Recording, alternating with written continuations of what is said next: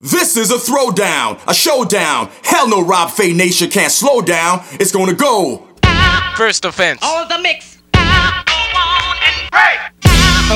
party people in the house. You're about to witness something you've never witnessed before. Yeah, it's hustle in the house.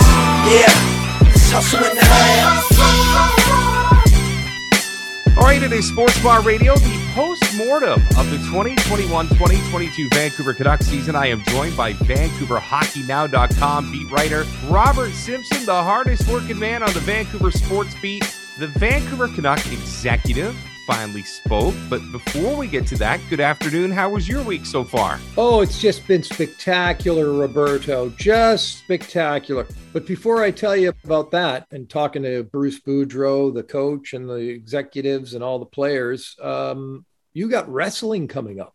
I do. And you know what? I actually had the Commodore Ballroom reach out to me about 10 minutes ago because Bruce Boudreau, apparently in this presser, they were bringing up the wrestling belt, and he said if there was a good wrestling show in town, he would take the belt right to them. How do I get a hold of this guy? Here's the problem.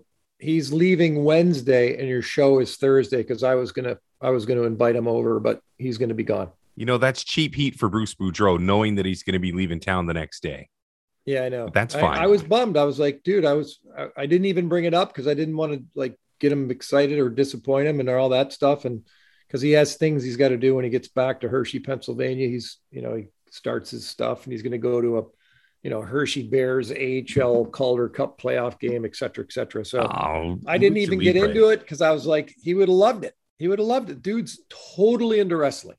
Well, okay, answer me this, because, in listening with the post-game presser, or pardon me, the postseason presser, kind of got mixed feelings about the commitment that the Vancouver Canucks organization has long-term to Bruce Boudreau. Now, I think people were assuming that he was going to get quote-unquote extended, but it sounds, and correct me if I'm wrong, and I've been known to be wrong before, that they just want to ride out that one last year that they've got, and then they'll assess where they're at.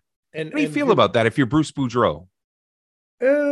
Well, here's the thing. Jim Rutherford made it very clear, and that might have been on purpose, kind of publicly today, to say this is how it's been done. He said when Mike Sullivan won a Stanley Cup in 2016, the contract wasn't touched. He just moved on to the next date. When he won the Stanley Cup again in 2017, same thing. We just moved on, didn't renegotiate, didn't do anything. We just kept the contract. And then I think he said halfway through that next season, they said, okay, well, let's start talking about an extension beyond what we have. So in this case, Gabby Boudreau has an option, and the team has the option. Terms will not change. It's for the one season. Both parties have until June 1st to commit to the existing deal. Basically, Jim Rutherford said, we're committed to the one-year deal. We want to see how he does with this team from training camp through to the end, and then we'll go from there. Bruce Boudreau can say, the Leafs just lost in the first round again. They're going to fire Sheldon Keefe. Hell yeah, I'm taking the Toronto Maple Leafs job. The way the Leafs looked in game one, that might not happen. They look pretty focused, but then again, one game is not a series. Anyway, he'd take the Toronto job in a heartbeat if for some reason the Leafs got bumped in the first round again. And that's assuming A, they lose in the first round, and assuming B, they would actually fire the coach after that. So, well, I would assume that if one happens, the other's going to happen as far as Toronto goes. And we'll touch on the Maple Leafs in a second, but just to circle back on Bruce Boudreau for even one more question here. I think, well, let's just put it, I'll cut you off. I think he's just going to say, you know what, I'll take the deal. And if he doesn't, not take the deal, I'm just going to honor this option and then kick some ass, and then we'll see what happens at the end of next season. Okay, but further to that, we're talking about certain jobs that are plum jobs, and the Maple Leafs job is definitely that. So let's say Tampa Bay finds their stride, they oust the Leafs, even if it takes 7 games to do it. You've got to imagine, knowing that he's got the full month, and with the Leafs all of a sudden on the shelf, that is a legitimate possibility because of what he did in Vancouver this year. Like, what he did in Vancouver could not have been a better audition for teams that are scuffling and shuffling. Now, I'm going to say that if it was 90% of the teams in the NHL, he would, quote unquote, honor Vancouver's offer. But Toronto was a different vibe, and he's got a connection to that city. I would say that that's the one job that he might leave that 1-year option on the table for. Would that be fair to say? I wouldn't say might. I would say in faster than a heartbeat. Mm. And I've actually kind of had this conversation with him, to be honest. So as unlikely as that is that all of these little events will occur, and I don't know if whether he's waiting for that series to unfold just as a just in case before saying recommitting. I don't know that, but I'll say it to cut you off once. I guarantee he's waiting, because he won't get a 1-year deal from the Toronto Maple Leafs. They're gonna bring him in for a couple of seasons. He's got more job security. It's a city, a team. He's connected. Dude, there's no way he's not waiting at this point. Come on, man. You know he's waiting. Well, I'm going to be talking to him in the next 24 hours. So I will put it down on VancouverHockeyNow.com when I find out. Well, he's not going to give you anything publicly, but you might get the grease because you guys are boys. He might. But here's the thing. He is a Toronto Maple Leafs fan. He's a Toronto kid. He's Toronto. And if that job were made available and offered, he'd be there on the next flight. So, all right. Okay. So we've got Bruce's options. Yeah. Let's talk a little bit about this Vancouver Canuck team, because there are a couple of players right here. I'm not going to get into the questioning of Brock Boeser by certain media members. I really don't care one way or the other. But I want to talk about what the road is for him. We've talked about the road for Bruce. What is the road for Brock? That's a great question. It was brought up today to Patrick Allvin, the general manager. Jim Rutherford did most of the talking, by the way.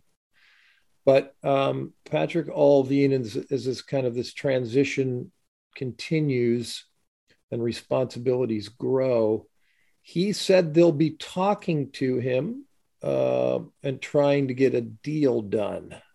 So there's a lot of different ways it can go. I mean, you could, it's a $7.5 million qualifying offer, which I don't think they're that crazy about. I don't know their full opinion on the player, to be quite honest. It's not a guy you just want to let walk to unrestricted free agency.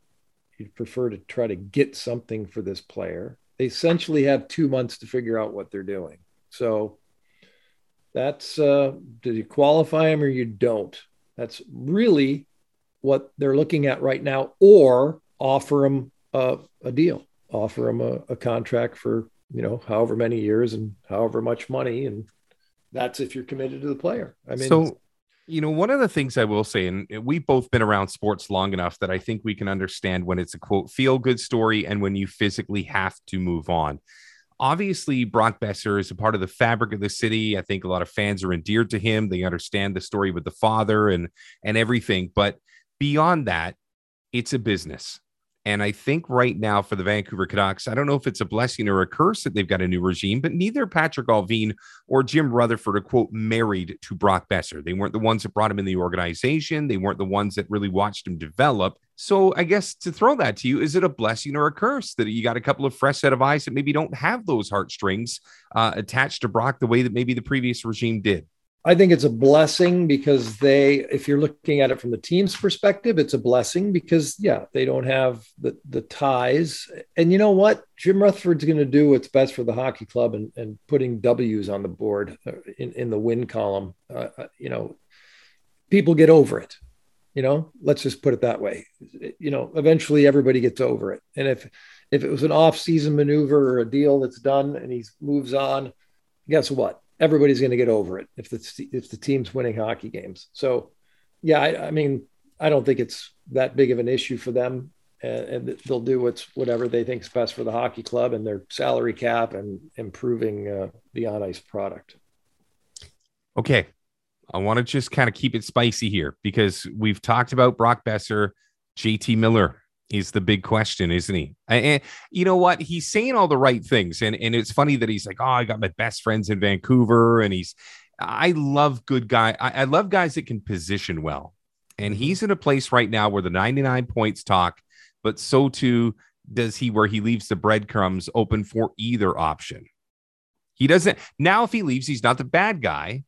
And if he stays, well, he's put himself in the fans' graces so that if he has to eat a big contract, people aren't looking at the money. They look at the guy that says he loves Vancouver. He's got great friends here. He's got roots here and all as well. I feel like he played his PR cards really well. Well, JT, this was really interesting. I don't know if this was subtle on purpose, but obviously JT has a year left. The question came up, okay, do you start talking to Bo? Do you start talking to Miller about new deals? He made reference, Jim Rutherford made reference to trying to kind of building a core of players in their mid-20s. And when he said that, I just instantly thought of JT Miller. And I was thinking, okay, well, JT Miller just turned 29. He's had a huge season. He's got a year left. Do you wait and see? I would wait and see, and just see what kind of production this guy is putting out there in the first part of the season. Or he's not their kind of guy. He's not their cup of tea, and they try to get as much as they can for a guy who just topped out at 99 points and bring back a bundle of players that are your cup of tea in the off season. That is a scenario I could see unfolding. As much as I thought the trade talk during the season, all things considered, all of the factors, was asinine. And of course they didn't trade him. I could see it now being a realistic option, depending on what their thoughts are on this player and what they think they can get in return for him. Talk about players that are ripe for the picking. I look at a guy like Brock Besser. Certain teams would probably look at him and say, you know what, we'd gladly take him. JT Miller, people would gladly take him.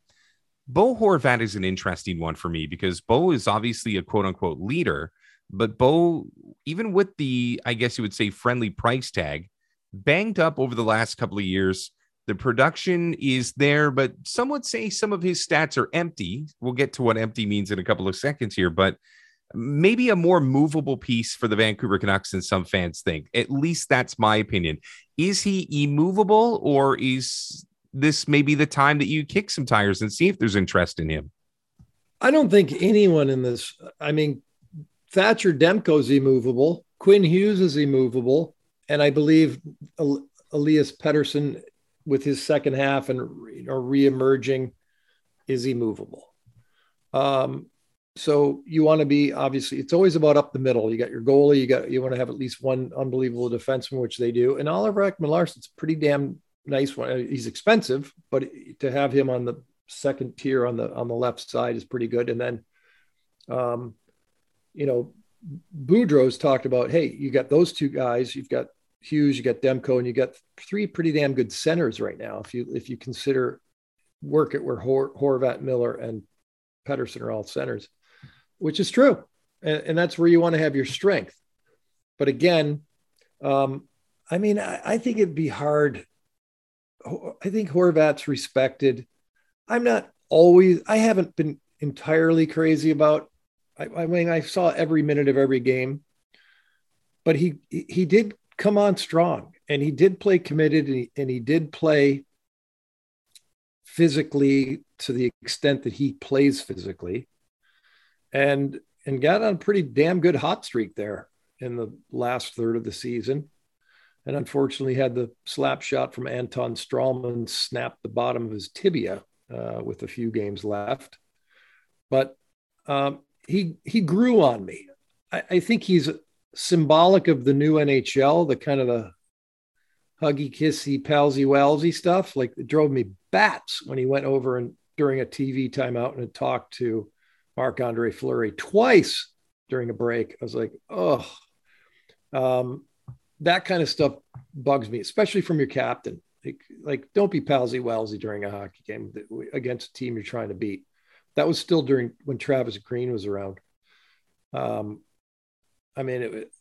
know coaches that would go insane if they saw it. Like, can you imagine like the palsy-walsy with Daryl Sutter? Stan Anyway, Bowman. Yeah, I don't want to run down. I don't want to run down. Al Arbor. Scotty Bowman. Yeah, I don't want to go. I don't want to go off on this tangent, but anyway, he grew on me. His performance was solid. He's 27 years old. So if that's your captain and your captain's going to be 28 and you've got what Jim Rutherford refers to a group of mid-20s, I mean, that's pretty good. You know, he's not over the hill and he's right in kind of in that mix, and he is your leader. So he's a little older. And yeah, here's the thing. Here's the other thing. He's not a guy that's going to that's really going to be outspoken. Like, I mean, when I see that Bo is going to be the press conference guy, and hopefully this changes and the room opens up and the media is allowed back in, because that's, oh my God, 95% of it, especially for me. And, but anytime I saw that Bo was going to be the guy talking, I said, well, this is the same thing 30 times, because he's not going to really reveal anything too much. He's just going to talk about mostly in cliches about having to improve this, improve that, and get better, and not do this and not do that. And that's fine, but it is, I guess that's what that's what they want. That's what you want out of your captain. You want your captain to keep it non-controversial and mellow. And, and that's what we got. All right, let's go upstairs a little bit. I mean, I think what was it, 25 game mark of the Canucks season, all hell broke loose. And finally, Francesco and his dad pulled the strings. I just want to throw a name at you and just give me a quick grade. Let me know. And let's start upstairs with Jim Rutherford. Did Jim Rutherford achieve everything that Francesco could have hoped for? I'm going to say he did. But if so, maybe you can expand on that. What did Jim Rutherford do beyond just the obvious to stabilize his franchise, in your estimation? It's kind of an incomplete at this point, because by the time we got through all the COVID baloney, by the time he hired Patrick Allvin, and they really had an opportunity to evaluate the talent that they had, it's not like they were really going to make any major moves at the trade deadline. They kind of ran out of time that way. So from an on-ice product, they didn't really do squat. I mean, they got younger by moving Hamonic out for a pick, and then for a pick, bringing in Travis Dermott. So you got a better skating, younger defenseman for less money. So that was a good move. Mm-hmm. So, but I mean, there's not a pile of maneuvers here to really to grade them on in terms of the on ice product. They did hire Emily Castonguay. They hired Clancy, another assistant GM. They hired Cammy Granado. So they solidified their staff. They solidified their analytics department. So, I mean, they did all of the things that you need to do to kind of build the infrastructure. And Jim Rutherford today announced that he said, this is the last time you'll be seeing us in this room for a press conference, because we are gutting this entire section of the building. We're going to upgrade the dressing room. We're going to upgrade the media area. We're going to upgrade this entire situation downstairs here at Rogers Arena. We're getting a practice rink built. We're trying to finalize that location. That's been a priority, so that these guys don't have to necessarily practice at the big sheet when they don't have to go out to Burnaby to 8 sheets. So, yeah, he's done a lot of things behind the scenes when his hands were a little bit tied with the on-ice product, because there just wasn't a lot of time to really do a lot with complete evaluation, and the fact that he didn't have a general manager and assistant general manager. So I think you give him, I don't know if it's a grade necessarily, but he's in the A's probably, because you've moved the franchise forward. You've set your infrastructure, and you've made moves behind the scenes to just kind of make the overall picture that much stronger. So it's been a great year for him. And he had his hand, if you will, or his thumbs up on the Bruce Boudreau thing. And they almost pulled off a miracle. I had heard through the grapevine that they were looking at the Plaza of Nations, where they would put that next sheet of ice, which is just across the street towards the water beside BC Place. And that has just been kind of a standing zone for the last 3-4 years. And I got to wonder if Francesco is finally going to grease up and pay what it takes to get it there. I haven't heard the location specifically, but boy, there would be no better spot to put a practice arena than right across the street. I mean, you look at some of the cities that do have that connection where they're side by side. and it's night and day for a player.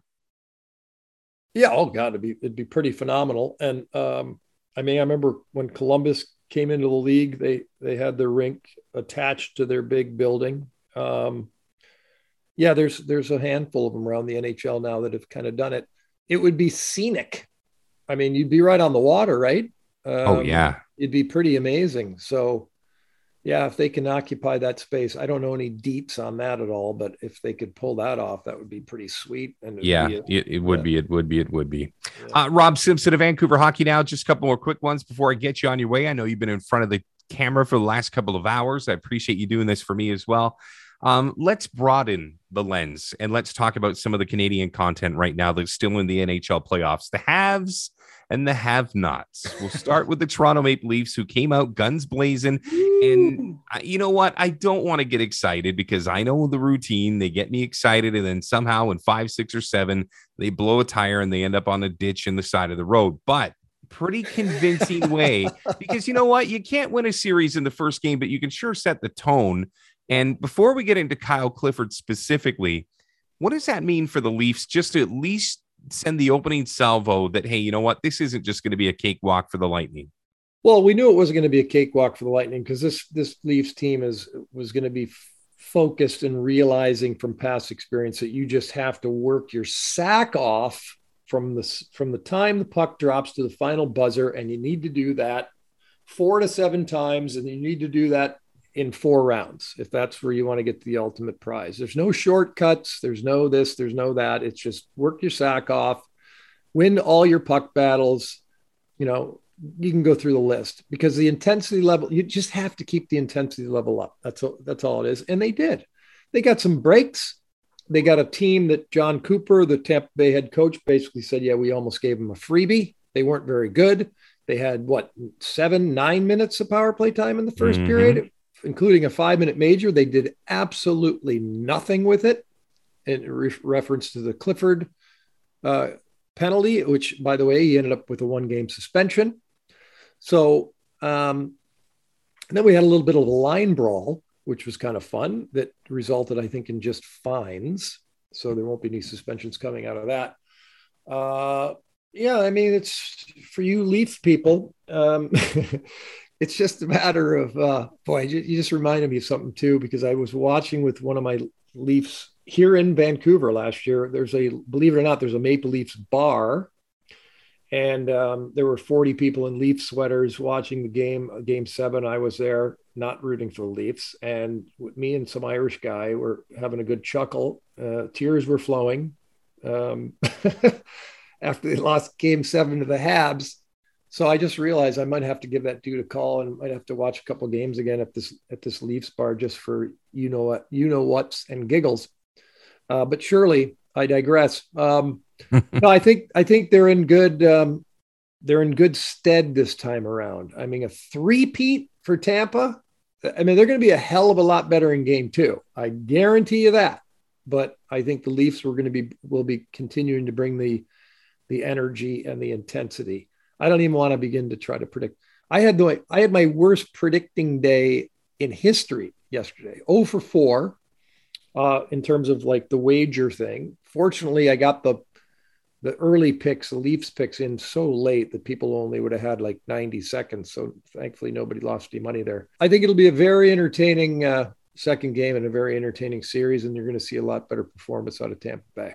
Who's got more pressure on him right now, Edmonton or Calgary?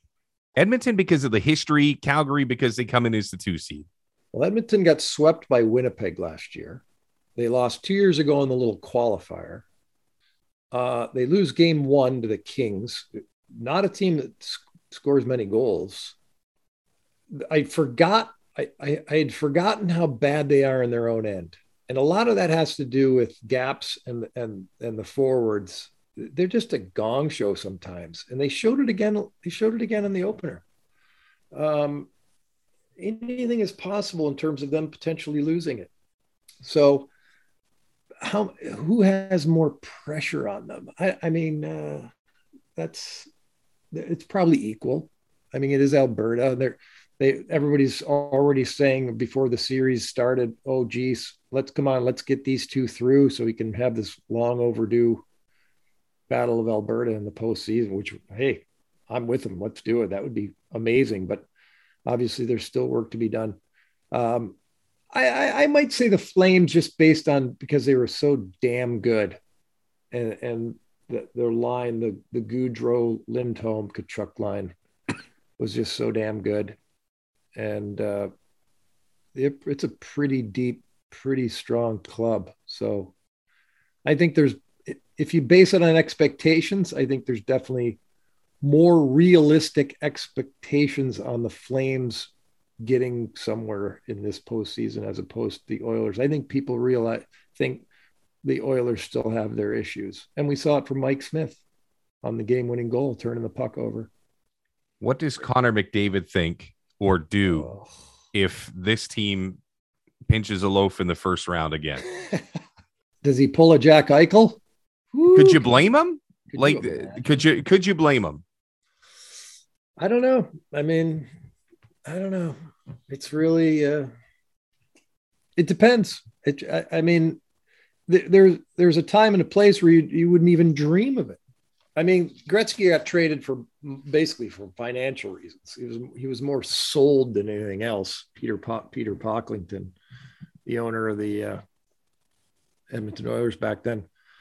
I mean, there'd be a time where you wouldn't, it just, other than that scenario, where it just never happened. You'd be dedicated to your team. You'd suck it up and you'd play and you'd try to get better. And, Jack Eichel, I'm not a Jack Eichel guy. I told you that before. Look at, he still hasn't made the playoffs.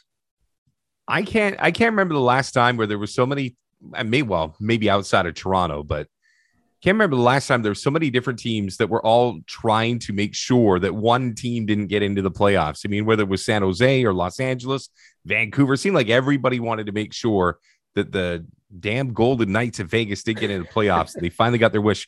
I'm going to finish with this one, and it has something to do with Vegas because obviously they got to retool. The cap situation in Vegas right now is amongst the worst in the NHL. But I read an article the other day that there could be a bringing back of Marc-Andre Fleury.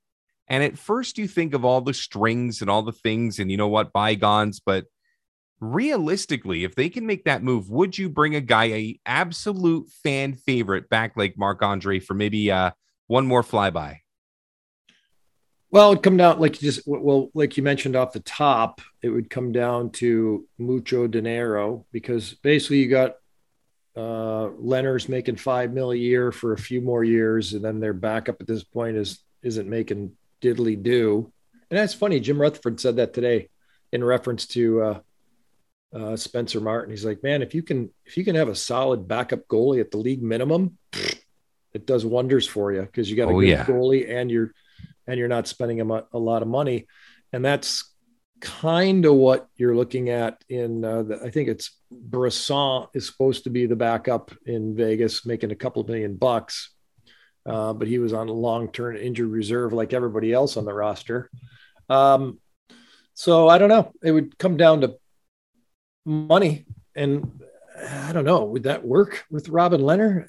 I don't know if that's feasible financially. You'd almost have to get rid of him, and you're not going to do that for Marc-Andre Fleury at his age. So unless he just comes back, I don't see a scenario where that happens. I really don't see that scenario about that happens. Real quick, let me circle back though. Connor McDavid, you realize it's been 7 years? I know. This is what I'm saying. It's his best years, man. 7 years. Gosh. I know. Time flies, doesn't it? If they get bounced, I mean, but I oh God. He is, what does he have left? He has 4 more years left. So I think Connor McDavid probably sucks it up and keeps coming back for more. And maybe if it got to be another couple of years down the road and you had 2 years left, then, you make the blockbuster to the New York Rangers or something along those lines. Right. Connor in New York would be fun. I was in Toronto earlier this week. I went to Maple Leaf Gardens, which is now Ryerson University. Slash and no frills. But man, you walk in there and you can still see the steeple for the roof, and there's still some accents that remind you of the old Maple Leaf Gardens, like the brick that's all been kind of faded. And I thought back to the first ever hockey game I went to see, Rick Vaive scored a hat trick in a 6-3 victory over the Detroit Red Wings, who happened to be playing in Toronto the night that I was there. Nice. And then I realized that was 40 years ago that I saw that game. 40. Now that's interesting because you would have just missed Jimmy Rutherford in net. I remember the game because it was Mike Palmateer and Bunny LaRock. That was the tandem. Yeah. Interesting. Those were the days. Yeah, those were the days. Jimmy Rutherford left. I covered my first game in November of 81. And believe it or not, it was against the Vancouver Canucks. I still have the cassette. I have the actual audio cassette. I can play it for you whenever you want. There's Stan Smeal references on the tape from that first ever game. And Jimmy Rutherford, I just missed him. He literally had just left right before that, not long before that game. And Corrado Mikolev was the Detroit Red Wings goaltender. I actually brought that up to Jim Rutherford today during the press conference. I asked him a couple of questions about Europe and Russia, and then asked about Guy Lafleur. And he was sad. He was sad about it. He was sad about it on a Guy level, and he was sad about it on the fact that, guys his age are passing away. Like he brought up Bossy, Gillies, Lafleur, and very tough couple of weeks in the hockey community. I want to finish on a positive, and I want you to know that I was driving in my car laughing when I heard the Calgary Flames talking about all their updates and stuff, and they brought up Dan Vladar. I don't know what it is about you calling him Planet Vladar, but it's all I can think about when I hear that guy's name now. Planet Vladar. Yeah, man. Dan Vladar, best name in hockey. It might be Planet Vladar. If he knew about it, it would stick. I guarantee it. You know what's funny is they always have really how about it's always the Flames. Hawk and Lube. Give me a break. Hawk and Lube. He's a legend back home. He's a legend. I think that was actually my first ever jersey I got when I was a kid. My mom got it out of the Sears catalog. The Lube. Back when you can get Hawk and Lube. That was a good team too. Real quick, do you remember? By the way, how about Connor McDavid as a Leaf in 2 or 3 years? The you know what? Hockey's fan base would implode. They couldn't hack it. No, they go crazy. It'd be one giant conspiracy theory. Do you remember hearing? I'm going to say it's got to be 15 years ago now. The guy, some radio show, might even been Vancouver. I have no idea. I don't recall. But they did a whole shtick where you can probably find it on YouTube, even though it's audio. They did they tell this whole story about a guy going on a date, and the whole story is made up of hockey names. So at one point, there's a joke about Hawk and Lube, and it's pretty funny. If you can find it, go back and find it. It's like morning show hockey names. It is hysterical. Of course, you'd have to be old enough to, like a kid now, you wouldn't recognize any of the names. John Tonelli. Nobody would know John Tonelli. Butch Goring. John Tonelli. I was going to, after JR talked about Guy and all that, I was going to tag it with, 78, you beat the Atlanta Flames in the first round, and then beat the Habs in game 1 and Guy Lafleur, and then the Habs were like, okay, enough of this shit, and they won the next 4 against Detroit, kind of an upstart team. But I didn't get into that. But I was thinking at the time, I said, if I were to say Atlanta Flames, people in the room would be looking at me like, what's he been smoking? Because they don't realize that they're. You know what I tell people all the time? Flames even existed, but yes, they did. Absolutely, they did. Do you know that the Atlanta Thrashers were in Atlanta 3 times as long as the Vancouver Grizzlies were in Vancouver? Wow. See, people don't know. The Thrashers were there nearly 20 years. What? No. I'm telling you right now. 20 years? Now you're gonna make me pull it up. Here we go. I got it. You know what? So what was it? 92. Let's see. They went. I guess that's about right. I'm telling you this. I've had this conversation with a bunch of people, and they're like, "There's no possible way." Yeah, no, I guess so. It would be 90 something to whenever they went back to Winnipeg. Which, geez, God, hold on. Let me go. What has that been? 10 years? Now I gotta check. Yeah, 90 something to about 2010ish. So that makes sense. Yeah, you're right. All right. And they had what's his nuts? Their big pick. Oh God. Oh, Patrick Steffen? No. Well, yeah, that was a bad one. But I mean, Danny Heatley, and then no, I'm thinking who's the Russian guy. Anyway, I got in trouble with the league once. I was the road team in the building doing a live on cam between periods, and made a joke about the I made a joke about the attendance, and I think our producer got a phone call from the league in the truck, and I was like, you got to be kidding me, because there was like 4,500 people there. I was like, this is a joke. I go, I've seen bigger crowds at a Greensboro Generals game in the ECHL. Yeah, they didn't appreciate it. By the way, it's 11 seasons. 11 seasons. It's not 20. It's 11. By the way, you know what the fun trivia question would be? The Atlanta Thrashers made it to the postseason 1 year under Bob Hartley. The question would be, who did they lose to in the playoffs in the first round? Rangers? I don't know. That'd be the trivia question. That's what we're working on. I'm pretty sure it's the Rangers. I thought they played the Rangers. Yeah, 11 years. You know what I think the 20 years is? Like it would have been recently that they passed 20 years total, like including the Winnipeg years. I think you're bailing me out here. But anyways, I just talked about the tenure for the Vancouver Grizzlies, and even the mighty Atlanta Thrashers were in Atlanta twice as long as the Grizz. But I digress. Rob Simpson of Vancouver Hockey Now, thank you for your time. I think this might be a record for the longest recording we've had together. Yeah, it's magic. But let me tell you what happened. Hold on a second here. I'm just looking this up. This is great podcast right here. I know, right? Is everybody wait around? It doesn't tell you who the hell they played. That doesn't make any freaking sense. Okay, never mind. Oh, wait, here we go. Lost first round, 2007. I'm telling you, it's the Rangers. I think I remember the series. Yeah, they were swept in the first round by the Rangers. Thank you. Thank you. There you go. So they never technically won a playoff game in their history. Well, in Atlanta, they never in that zone. Playoff games. I might even actually have been at one of those games now that if I contemplate it. But amazing. Robert Simpson, stop by anytime. Hey, by the way, congratulations on a great job with VancouverHockeyNow.com. I know you do stuff with the Guru and all that, but you put a boatload of content out there, and Vancouver Canuck fans were better for it. So congratulations on a great season, and I am sure you will be in Penticton for training camp, and we'll do it all over again. Penticton Young Stars Classic, September 14th to the 18th, baby. They gave us the calendar today. Awesome. Enjoy your day, my friend. Thank you very much for the comments. Thank you very much for your support. Great job on all these, by the way, and I look forward to whenever we do our next thing.